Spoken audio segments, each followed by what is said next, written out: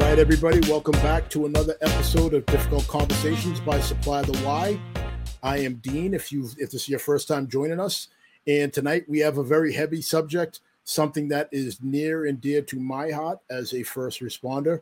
We are going to be discussing the uptick in first responder suicides, to include police officers, firefighters, EMS, and of course, dispatchers as well. Tonight we have a very special guest. We have the president and CEO of First Help, Miss Karen Solomon.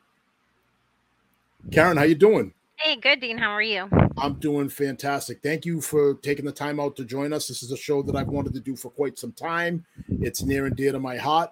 And if you could just tell us a little bit about yourself and what brings you here tonight, that'd be great.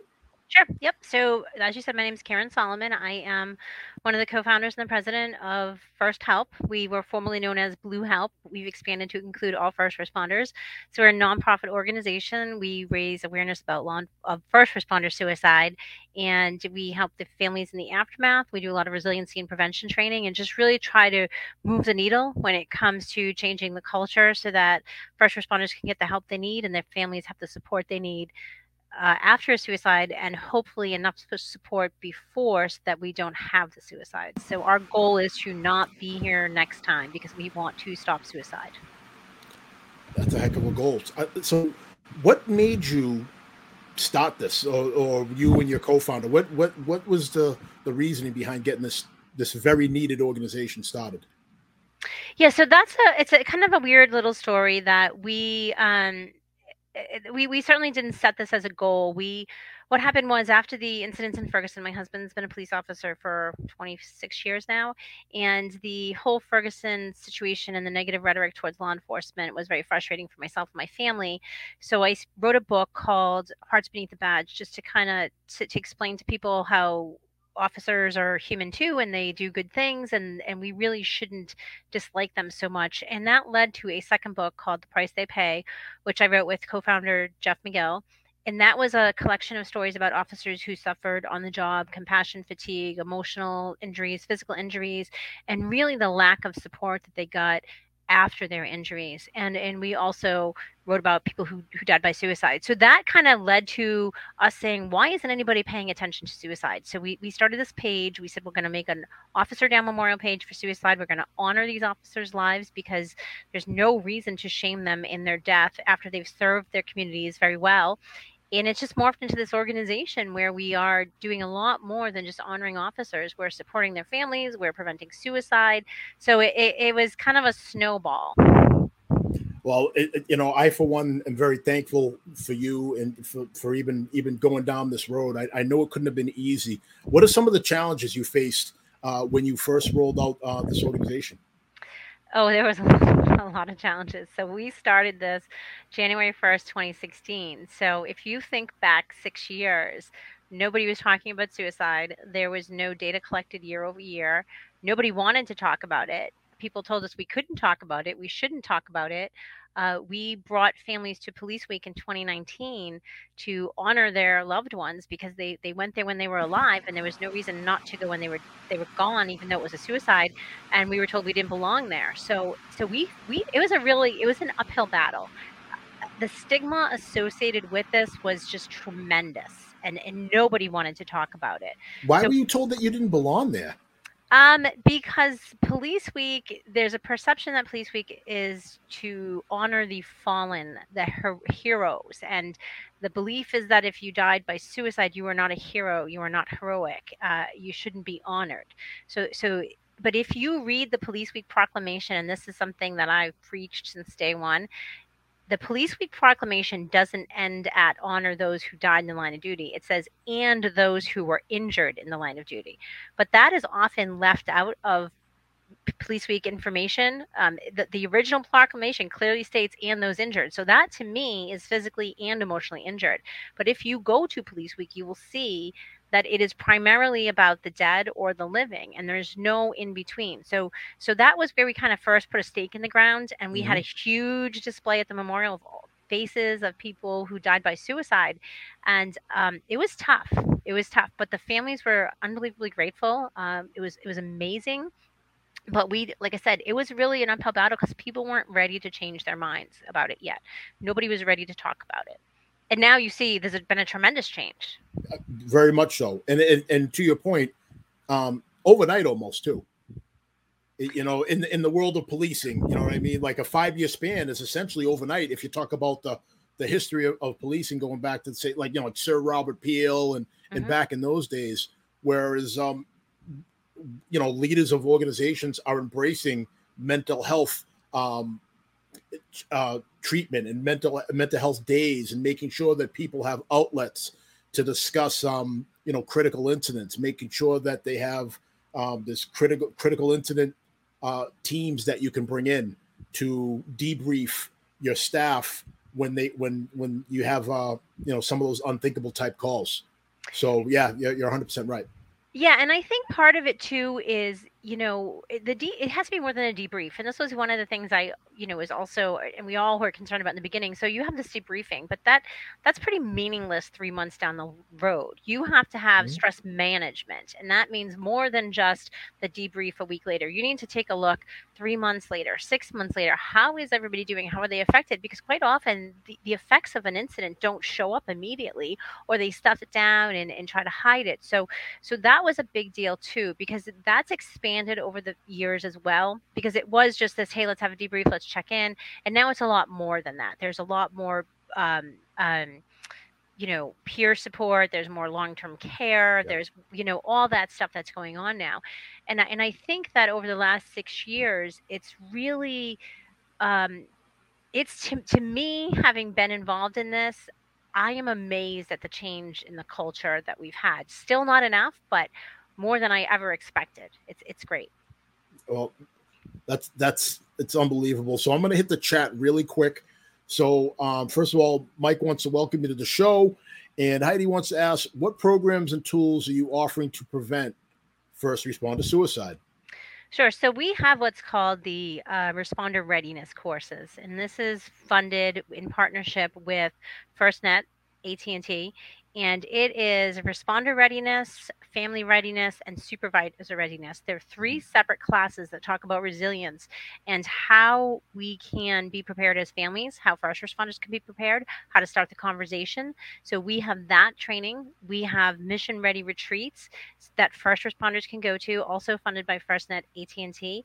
It's completely 100% free, all expenses paid, to take first responders away for a week, kind of get them talking, learning some tools, coping tools.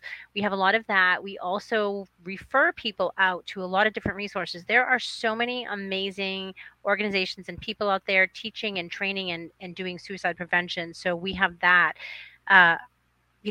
That's not ours, but we refer you out. So if you can't make it to one of our trainings, if you can't make it to our retreat, we certainly can tell you somebody in your area that can help you out. So there's a lot of stuff out there. And we, like I said, we're not the catch-all, but we can certainly help people find what they need. But what we personally do is we do a lot of resiliency training. All right. Well, let me ask you this just to clarify. So the retreats that you send people on, is that for people that have experienced traumatic incidents, or is that for anybody even before they get to that tipping point, so to speak? Any first responder. Any first responder. Yep. So because you want to get there before you get to the tipping point, because if if it's before the event, when the event happens, then you have the tools to cope with it, and then you are able to move on from that incident much more quickly had you not had those tools. So we would prefer you get there before an incident. Obviously, if you've had an incident and you are having issues, you should get help, and whether it's this retreat or not, we can work on that with you to figure that out. But it's for any first responder in any stage of their career. All right. Well, that's it. Thank you for clearing that up.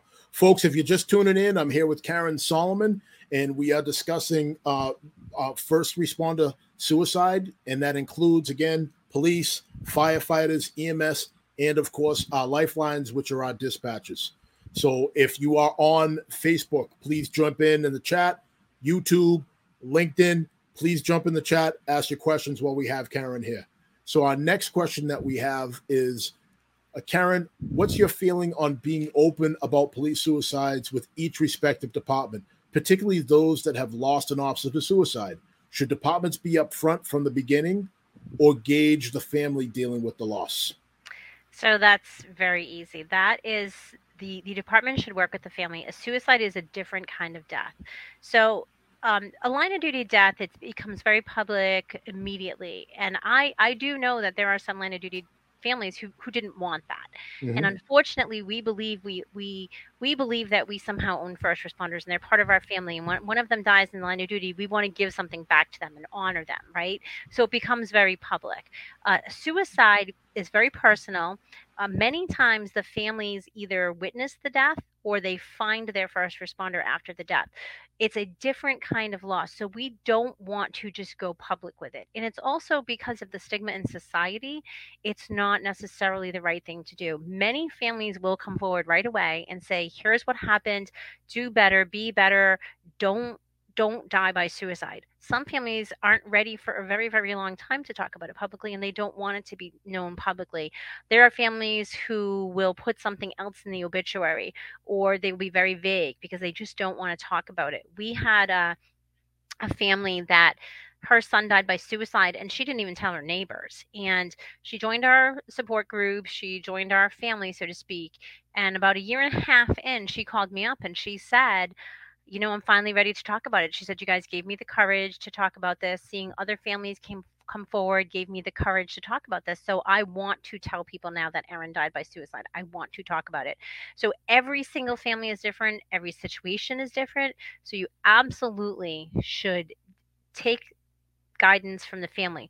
But what you shouldn't do is you should not change the way you treat that family after a suicide. You treat them the same that you would treat a line of duty, a cancer, any other off duty death. They are entitled to off duty honors. They are entitled to be told what benefits they will be losing, what they will and won't get. They were entitled to have some kind of support from the department. So that you should not change because they are going to need your support and they're going to be afraid to ask for it. Karen, so can I just have you circle back, talk a little bit about the benefits that they will or will not get? A lot of folks don't realize that it depends how you pass away while you're on the job, what type of benefits you're entitled to. So if you could just touch upon that a little bit. Yeah, and that's something I couldn't believe people don't know about. So, and this is I am just stating a fact. I'm not passing any judgment. If someone dies in the line of duty, they get an automatic federal death payout. This year's death payout is $380,000. $387,000, and every year it changes, it increases incrementally with inflation and stuff. So God forbid my husband dies in line of duty, I get $387,000 from the federal government right out of the gate. I get his full pension for life. I get benefits for life. That's education for my kids, education for myself, health insurance for myself, health insurance for my kids. I get living in Massachusetts, I get another $300,000 death payout. I would walk away with almost $2 million in cash and benefits after my husband, God forbid, dies in the line of duty. And that's not to include the fundraisers that people have and the tunnels to tower, paying off your mortgage and everything. Now, God forbid my husband dies by suicide, I will get nothing. They will shut off his benefits the day he dies, and I will get absolutely nothing. My husband's been on the job for 26 years, so I would still get some of his pension, whatever he would be entitled to at the time of his death. But many families, they're either not on the job long enough, so they don't get anything. But if their husband was on the job for a year and died in the line of duty, they would get everything. We have families with kids that they are not told they'd be losing their benefits that show up at the hospital with their kids sick and they say, you don't have any health insurance anymore. So shame on us for treating them so poorly and not telling them. So essentially, there's a huge gap. Now, that's changed over the past 6 years, just like everything else. So in some states, you are now entitled to benefits. You saw Chicago now passed a law. Ohio Police Yeah. and Fire, they have a police and fire union. If you pay into this particular union, you will get, if you have to fight for it, and you have to prove that the suicide was tied to the job, you can get it. So everything that you get for suicide, you actually have to fight for it and prove. Now, line of duty, it's cut and dry. So line of duty, don't get me wrong, line of duty is heart attack, heat stroke, slip and fall. There's 22 different causes of line of duty death, but it's a presumption of the job. So the suicide is not. So we are currently waiting for President Biden to sign the Public Safety Officer Benefit of Act of 2022. And if he passes that, some first responders will now qualify for that one-time federal death payout. But it is just the one-time federal death payout. It is not any insurance or anything. They're still not going to go on the wall in DC. They're still not going to be honored and involved in these other events because it's just a federal. You're still going to have to fight for your city and state. But this is a huge step forward because it's going to open the floodgates now. It's going to say, yes, we finally figured out suicide is absolutely could be caused by this job, and we are going to support those families because they gave their life, their service to this job, and they deserve it. See, it's funny. It's funny you mentioned that. Not funny in the haha sense, just ironic, I guess, that you mentioned that because just like we spoke about earlier, where mental health is now a conversational point in most law enforcement buildings. Whereas when I first started 18 years ago, even maybe even 10 years ago, was the type of thing where it was kind of like just don't talk about it. Like, you just kind of, you go to a bad scene, you maybe something kind of gruesome or something like that, and you just kind of stuff it in, and you're expected to just go and finish your shift. Whereas nowadays, I know that even there's been times where I have maybe addressed somebody during shift, and if we didn't think that they were still ready to be out there, we told them it's okay to not be okay, and you can not go back out and handle. You're not letting anybody down if you don't go back out there. Well, that's a good talking point right there. So, not going back out there. So, and I use this example all the time. The year my mother died, my stepfather died. It was a really bad year for me, and I like literally broke down one day at work, and I said, I have to go home. I'm having a mental breakdown. I need a couple weeks off. Sure, Karen, go ahead. You have vacation time. You have personal time. Go. Now, imagine being a first responder going, hey, I'm having a breakdown. Everybody in my family just died. I need to go home for a couple weeks. They're going to look at you like you're nuts. Like you can't just take police and people off the street. And it's not that easy for you. It's easy for people in the private sector, but what's also not easy for you is you still have to go to the next call. So we had some officers, you witness somebody in your department get shot and killed, and you still got to finish your shift. That's insane. How do you do that? You know what I'm saying? So there's so many differences between the way first responders have to function and the way we as non-first responders function. And obviously we have a little easier time of it because we are we're considered regular people with feelings, and you guys aren't, not for anything. But again, it's changing. It's definitely changing, and there are departments that will say, hey, you can go home now. There are departments that have these amazing wellness programs in place, but we're still a long way off from getting there. A long way off for sure. A long way off. 100% is where we are. I just a really quick story. I at one point, like I went to a call, and it was the death of a child, and it was I had to finish my shift. Is the long and short of it. Yeah. So I had to process the scene, write the report, and I was expected to go back out and finish my shift. And I'm not so sure in today's world that a lot of departments would continue to do that. So, just a quick story there about how times have changed for the better. So absolutely. Go ahead on. I'm just looking at the chat as we go here. Yeah, so no, I absolutely agree. And I think there's been so many studies done that show, heart rates of first responders throughout their shift, how quickly they go up and down, and how they never quite go back down because you're always on. And just as you're decompressing, you're going to the next call. So that's something that I think has also influenced this. It's the physiology involved with this because it's not just an emotional thing, and I believe that's probably one of the reasons why you have the heart bill. Like here in Massachusetts, you can go out on the heart bill. A heart attack is considered line of duty death if, within 24 hours of certain things happening. So there's a lot involved. It's not just your emotions, it's the body and I believe that finally making that connection and doing it so publicly enabled people like, to be able to take some time off after a call or not finish the shift when they need to. Well, it's a much needed change. I'm just looking at Dawn's comment here. It says all military services will discharge you if you report PTSD. So I'm going to tell you, I'm not sure I agree with that. I'm not in the military, but I do know that the military is light years ahead of first responders, law enforcement, especially in terms of how they treat their mental health and how they honor their suicides. And there's so many other organizations out there that are supporting this, and they have different rules and regulations in place. So I'm not sure what particular service he's talking about, but I do know that they have gotten a lot better at this. Is but what you're talking about, is it branch specific, or are you just saying as a whole military? As a whole military. And I can't speak for different units and different branches specifically, because I'm sure there are some kind of guidelines, and that brings up another issue. What are the guidelines for not allowing you to come back to work after you have an emotional issue, or bringing you back? I was speaking to a first responder, and she had issues, and she said, I am absolutely able to do my job again once I feel better. And why shouldn't I? And she's right. So there's got to be protocol and guidelines in place. And again, I can't really speak too much to the military, but I do know there's definitely still some issues, but they have better protocol in place than we do in law enforcement right now. So as you talk about that, I will say that, one of the things that I think makes it more difficult for, I'll say law enforcement, for example, is the fact that you carry weapons. Absolutely. And when you carry these weapons, and though you're trained in them and all that, but how do you make sure somebody's in the right emotional state of mind once they come forward with something like this? So let's talk about that a little bit. Yeah, and so that's a hot topic, whether or not first responders should take their guns home, law enforcement should take their guns home. Are they doing it because they have access to their weapons?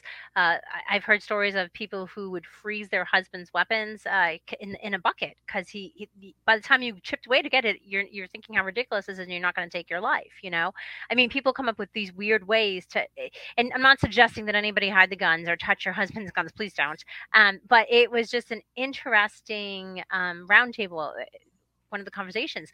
But the bottom line is, first responders, law enforcement have access to guns, and people, the perception is they become a liability. So if you have an emotional issue, you're erratic, you're more likely to shoot yourself or somebody. So there is that fit for duty thing that we can go through. There's all kinds of other stuff. And again, there's not really a lot of guidelines other than the fit for duty, which is the extreme end of how to get somebody well and get them on the job. And there is actually a medication list that approved medications you can take as a law enforcement officer. So if you are a law enforcement officer and you are depressed, or you're taking meds, and somebody tells you you should be off the job because of it, you can look at this list, and it will tell you that you're okay to do your job on these meds, because it's just helping you with your mood and whatnot. But I don't want to get too far off topic. But the bottom line is, I don't have those answers, and I don't really think anybody does, because especially with the culture in America with gun violence and mass shootings, how do we, God forbid, it's some, recent. Okay. So for instance, an officer died recently, suicide by cop. He was suicidal. He took his gun, he went out, and he was aiming his weapon at other officers, and they ended up shooting him. So that could be a classic case against taking your guns home. You know what I mean? So it's just such a complicated issue. I don't think anybody has the answer for that. Yeah, it's a difficult answer, because I would think in most states, here, I've been a police officer in 2 different states, and both of them, if you are licensed to carry on as a police officer, you can buy your own guns. Mm-hmm. So whether or not you take your gun from work home or not is inconsequential. That's, all right, so I leave this gun here and I go home and get, one of the guns I own, and we're in the same boat. And how many people do you really know that have one gun? How many cops have one gun? Yeah, not many. Most at least have an off-duty carry. Exactly. If for no other reason, just in case you run into somebody who didn't like a result of a call you were at, whether it means you had to arrest them or you had to have them, sectioned into a hospital or something like that. That happens. And then of course there's always the whole, like being a trained person. It's hard to, like when you go out to eat with your husband, where's he sit? Facing the door, right? Yeah, facing the door. Well, like my family, they know, if there's a seat that's facing the door, they know that I'm don't even bother sitting there. That's my seat. And You know how a many lot. times I've been stranded in the grocery store because he saw somebody, so he went and hid in the car, because he doesn't want him to know me, you know? Yeah, yeah, and that Yeah, and those are the things, and those are extra stresses that we live with yeah. as first responders. That the average person would have no idea what it's like to live like that from day to day. So, Karen, we're down to about 5 minutes. I just want to address the chat one more time. Yep. So, Mike says, with staffing shortages and or this do more with less mentality, how do we get better at minimizing continuous traumatic exposures? Is it practical? Yeah, no. I mean, if we're doing more with less, staffing shortages, it's not practical. It's not going to happen. Mhm. You're probably going to experience more calls, more traumatic experiences. But what you can do that is practical is prepare yourself, and not just prepare yourself for resiliency. Learn resiliency tools, learn breathing skills, learn how to communicate with other people, learn to recognize signs in other people. But go home, make a list of resources in your area so that God forbid you need them or somebody you know needs them, so that you're prepared, because the last thing you want to do when you're in a crisis is scramble looking for help, because you're going to end up in the wrong place, or you're going to be too nervous and you're not going to be able to find the right kind of help. So prepare yourself with a list of what you think you would need in case of some kind of an emotional emergency, and prepare yourself so that you don't get that far down that path, so that you learn resiliency, you learn coping skills, you talk to somebody and trust somebody, and trust that they are going to listen to you. That's one of the biggest challenges we all face, right? Is somebody taking us seriously and us opening our hearts to somebody else and being afraid of what they're going to think of us. So, Michael, if you are struggling and somebody doesn't want to listen to you and they don't want to talk to you and they don't want to take you seriously, that is not a reflection on you. That is a reflection on them. And you just move on and you find somebody else, because there are plenty of people who are out there who will support first responders and who will listen to you and who understand what you're going through. So that's my answer. No, that's a fantastic answer. So, as we get down to it here, Karen, tell us. I know you got a lot going on, and I know that September's a big month for you. Tell us a little bit about what's on your plate and what we can expect out of First Help. Sure. So September is Suicide Awareness Month, Suicide Prevention Month, and we have days at the end of the month for law enforcement, firefighter, telecommunications, and EMS suicide awareness days. We have walks around the country throughout the month. We have our annual honor dinner where we fly families at absolutely no cost that lost a family of first responders suicide. We give them a special weekend with other families, events, gifts, and honor dinner. And just some of the services we offer, because we didn't mention it, is we do offer college scholarships for kids who lose a first responder to suicide. We send out care packages to the families in the department after a suicide. We have retreats for them. We just had Camp April this past July. It was amazing, where we brought 20 families with kids. There was 65 people total to a retreat in Missouri, and they had a wonderful weekend, all expense paid. So we are really blessed to have some great supporters in Motorola and FirstNet that help us with these programs, so we can serve the first responders we lose to suicide. So September is a big month for us because we have all the walks, we have the dinner. It's just it's a great month to get out there and talk to people and open the conversation about suicide. So make sure you do it.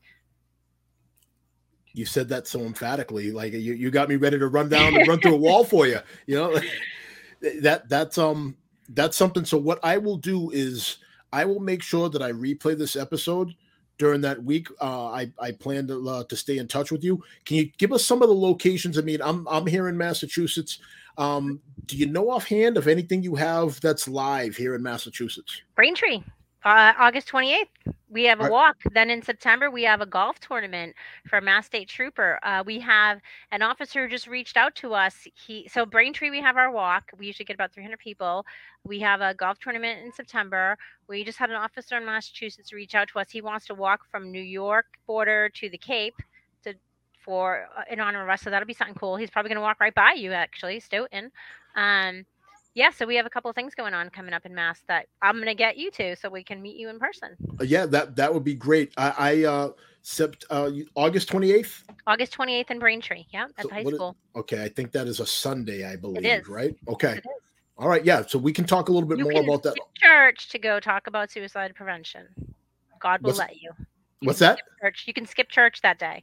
All right, folks, you hear that? All right. The Karen says it's okay. So That must be what it takes to be right with whoever you pray to. So, Karen, we're up on time. You know, I got to say thank you so much. This half hour flew by. There's been a lot of great information here. How can people reach out to you? How can people find you? Really quick. Yeah, absolutely. Firsthelp.org. 1ST, the number 1ST, first help. HELP.org. And from there, you can link to all of our pages and you can see the work we do. You can see videos of our events. You can see the people we've lost to suicide. So just go to our website. All right, Karen, this has been outstanding. Thank you so much for taking time away from your family, for being here. Folks, if you like this episode or if you know somebody who could benefit from the content of this episode, please like our pages on our social media. Please follow us and please share these episodes. People need to hear these conversations. They're just so important. So, folks, that's going to do it here from Supply the Why tonight. Stay with us, and we'll be back on with a live episode very soon. Have a great night, everybody, and always #Supply the Why.